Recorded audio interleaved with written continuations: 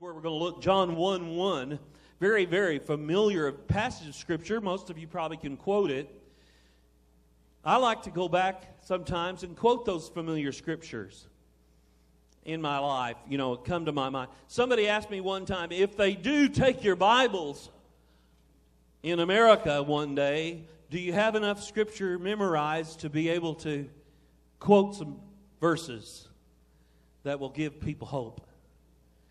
You know what? It's not too late. It's not too late to memorize a few scriptures. You don't have to learn them all, but it sure is good to have a few on hand. And John 1:1 is tremendous scripture to me because I know that the Bible is God's Word. 100% God's Word. Chapter 1, verse 1, he said, "In the beginning was the Word, and the Word was with God, and the Word was God, and the same was in the beginning with God, and all things were made by Him, and without Him was not anything made that was made.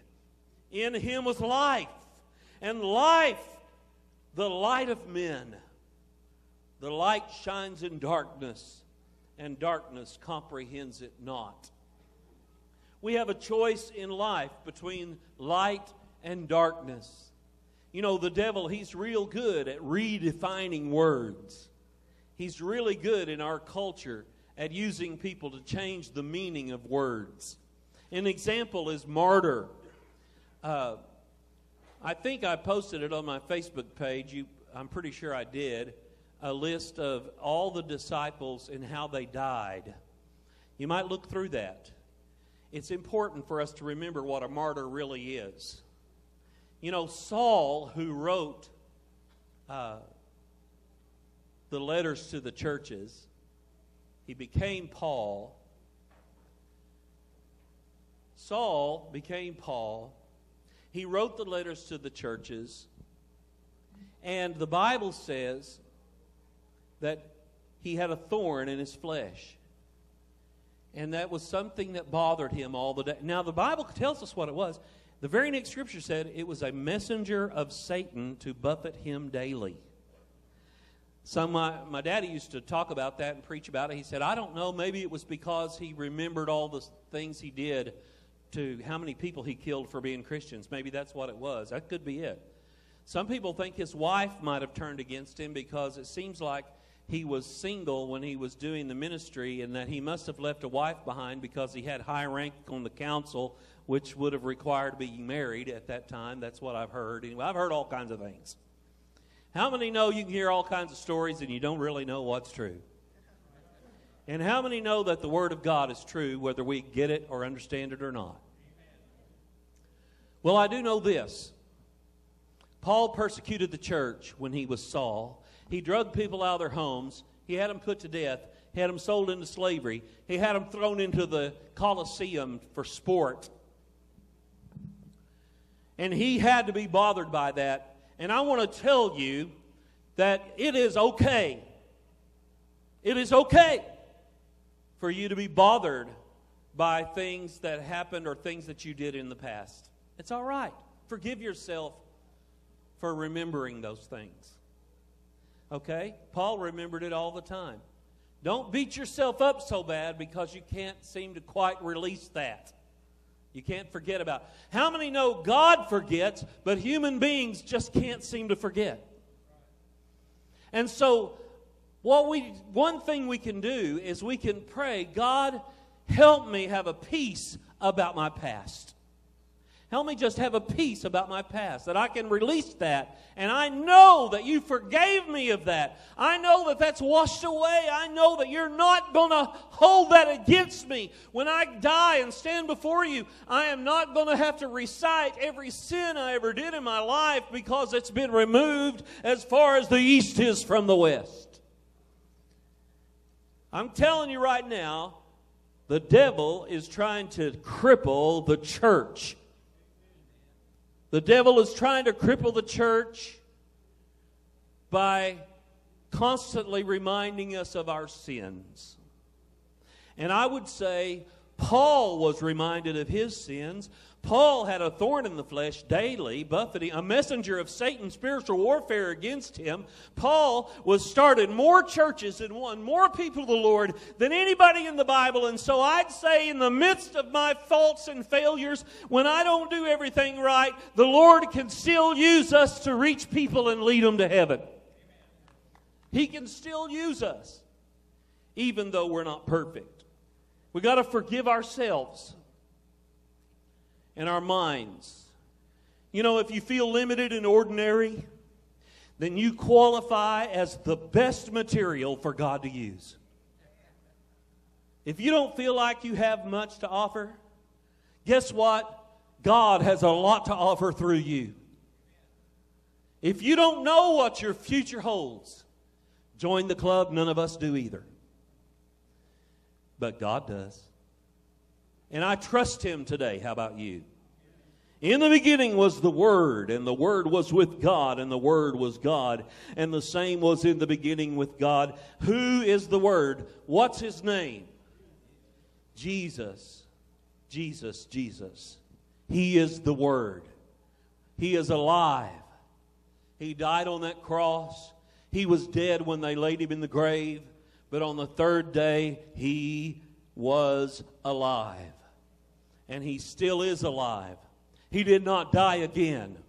In Hebrews, it says He'll only die one time. I believe it's Hebrews chapter 6. He says Jesus only died one time. Once is enough to save all the human race. Whosoever will may come to know Him. You know, today's philosophy seems to be blame everybody except self. Live your life as if you're a victim of all the problems in the world. And I would say Jesus turned that around. Jesus delivered us from that. We are not victims, we are victors. Amen? We are not conquered, we are more than conquerors. Amen? In Jesus Christ, we have favor above those who do not know Him. You know, many times it seems that people plan their whole life out and then they just kind of add Jesus to it. And I would say to have true victory, I mean like you've never seen before. Instead of doing that, let Him plan it out and you just follow. It's difficult, but it can be done. In the beginning was the Word, and the Word was God, and the Word was with God. Jesus is the creator of all things. He gives life. We are to highly value life. If we're a child of God, we're supposed to value life. In fact, it mentions it right here. He says, in Him was life, and the life was the light of men. Now, I know that, these particular plants are not alive. But I know that plants are alive, but it's not the same as the soul that lives in a human being. I know that animals are alive, and maybe they're a little bit higher than plants, but they're not the same as a soul that lives in a human being. I know that angels are alive, but the Bible says that we will be higher than the angels. You see, He created life in the human being, higher than any other life that He created. And He is the source of life. The devil is trying to get us focused on death. As a church, we can't focus on death. We got to focus on life. Because life in us is eternal. Yes, I remember the day I got saved. I was a 5-year-old boy. I remember it like it was yesterday. I was at Schulter Baptist Church. We were having a revival. It was on a Monday night. About halfway back in the church, I was sitting there by my grandmother, and the preacher had preached a great sermon. I don't remember his name, but how many know I don't have to know the preacher's name to get to heaven? Jesus knows my name. And so he said, have you ever been saved? I knew I hadn't. You know, I wasn't necessarily a 5-year-old genius, but I was smart enough to know that I had not been. And so he said, have you ever been saved? And I said to myself, no. And he said, if you would like to be, would you raise your hand? And at 5 years old, I didn't have all the inhibitions possibly. I'm so shy and reclusive now. But back then, it was like, yeah, here I am. 5 years old. If you've not been saved, would you like to be? Raise your hand. I didn't have to wait. I didn't have to be talked into it. You hear me? As adults, we let the things of spiritual world sometimes become so complicated because we don't understand it. We like to understand everything, don't we? We like to understand everything. Well, now let me rephrase that. I bet whether you understand it or not, I bet you still get in your car and turn the key on and go home, whether you understand how it all works. In fact, I couldn't even start to tell you how a microwave oven works, but I use it. Huh? Now, I like fresh milk. And there's some folks in Eureka Springs that when I'm there, which I haven't been there hardly any much this year, with COVID and everything, I've been turning into a hermit.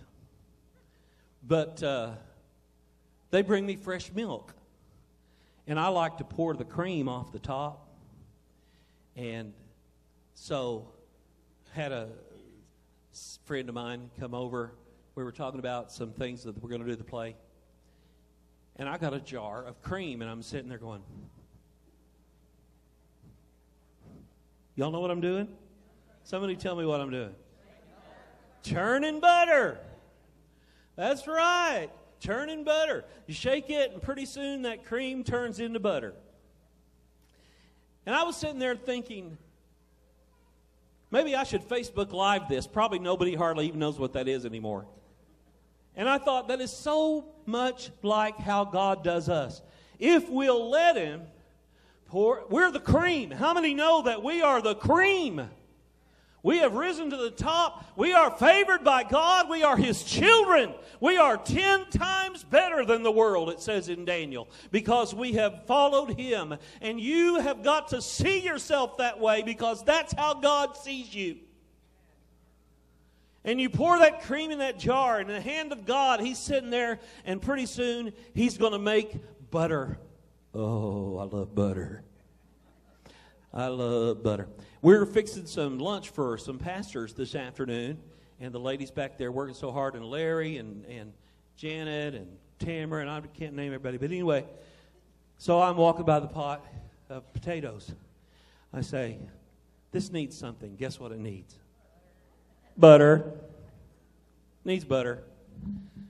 So, I'm glad that God doesn't tire out like I did. I'm shaking. I keep on shaking, I think. How long am I going to have to shake this before I get butter? You know what I did?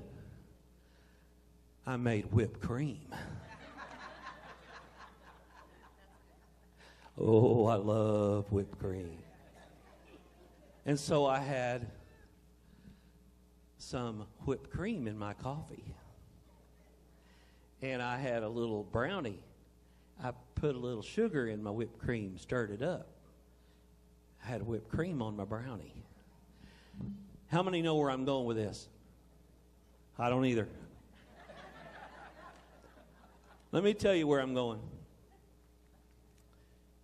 We're supposed to have lofty goals because the Lord has lofty goals for us. It doesn't matter if we reach that goal. We're going to be good whipped cream. We're going to be favored by God. You know, a missionary that gives their whole life to the Lord, they may live and only see 10 or 20 people come to know the Lord, maybe even less. But that's what they were there for. Billy Graham or somebody like that might see millions of people come to know the Lord. That's what they're there for. You're here, a part of a church that's making a difference. That's what you're here for. What's your purpose in life?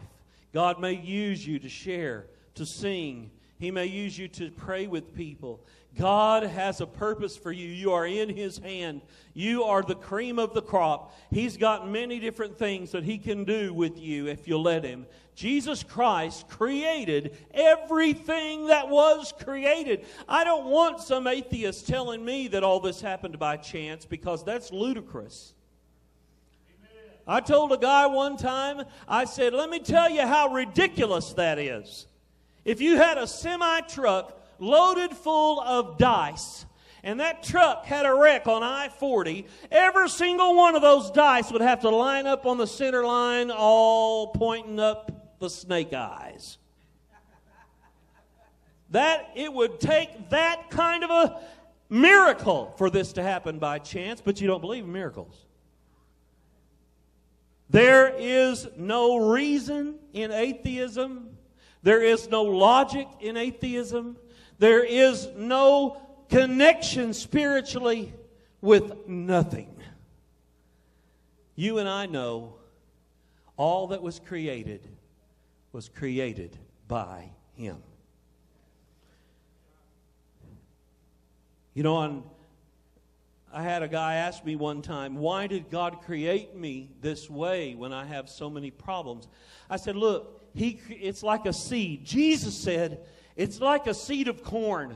It's planted in the ground and dies so a new life can spring forth. And the Lord wants to take your old man and watch him pass away, wash away, and then bring up a brand new creation with a purpose. That's why we baptize people, to show the old life has passed away and the new life has risen. And Union Valley, I'm here this morning to tell you that in 2020, when it seems like everything has changed, nothing has changed with God.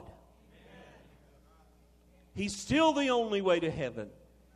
He's still the Word. He's still the creator of all life. God created sinners. God, the Bible says in Isaiah, God created evil. When I get there, I'm going to ask Him why He did that. Why did you create evil? No, I'm just kidding. He knows it. But do you ever feel like that? Oh, Lord, why didn't you just make it where we don't have all these bad temptations and all these bad choices and all these bad paths? Why? Because He wanted to raise Himself up a nation of people throughout the ages who would choose Him. He wanted to raise up a nation that would live for Him forever, of people of all walks of life, of all nationalities. In fact, it even says in Revelation that when the heavenly city is here on earth, that people from every nationality will come to and fro, out in and out of the doors of heaven. He didn't want to create a race of robots. He didn't want to create a bunch of people that would blindly follow Him. He wanted to create people with a heart to love and a will to choose, who would choose Him and serve Him and live with Him forever. He has created all of us, and He's given us new life. Now, off subject just a little bit. Since we've been live streaming, I don't have any idea what time it is. So if I get real close to 12, oh, I knew it. I knew it. Last week, y'all that missed last week, I got so wound up and I didn't have a clock and I preached till 12:30. Some of y'all suddenly are glad you missed last week, aren't you? And we all stayed, I know. Amazing. When we get finished here this morning, we have several pastors that are coming to be our guests for lunch. And I need a lot of help moving chairs out and setting up about 15 tables as quick as we can. And I'll tell you why. Because we're all serving the Word of God, the one who created us all. The Word will endure. Amen. The Word will save us. The Word is alive. The Word is God and is from God. The rich young ruler walked away from the Word and regretted it for eternity. How many know that Jesus Christ is Emmanuel? He is the mighty God, the Prince of Peace. He's the Rose of Sharon. He's the Messiah. He's the King of Kings. He's the Lord of all. He is the lily of the valley, the prophet, priest, and King of the human race. He is my Savior. He has forgiven me. He has built a house for me in His heaven. He is the one and only. He is the only way to love your family. He's the only way to lead your family. He's the only way to serve God. He's the only way to eternal life.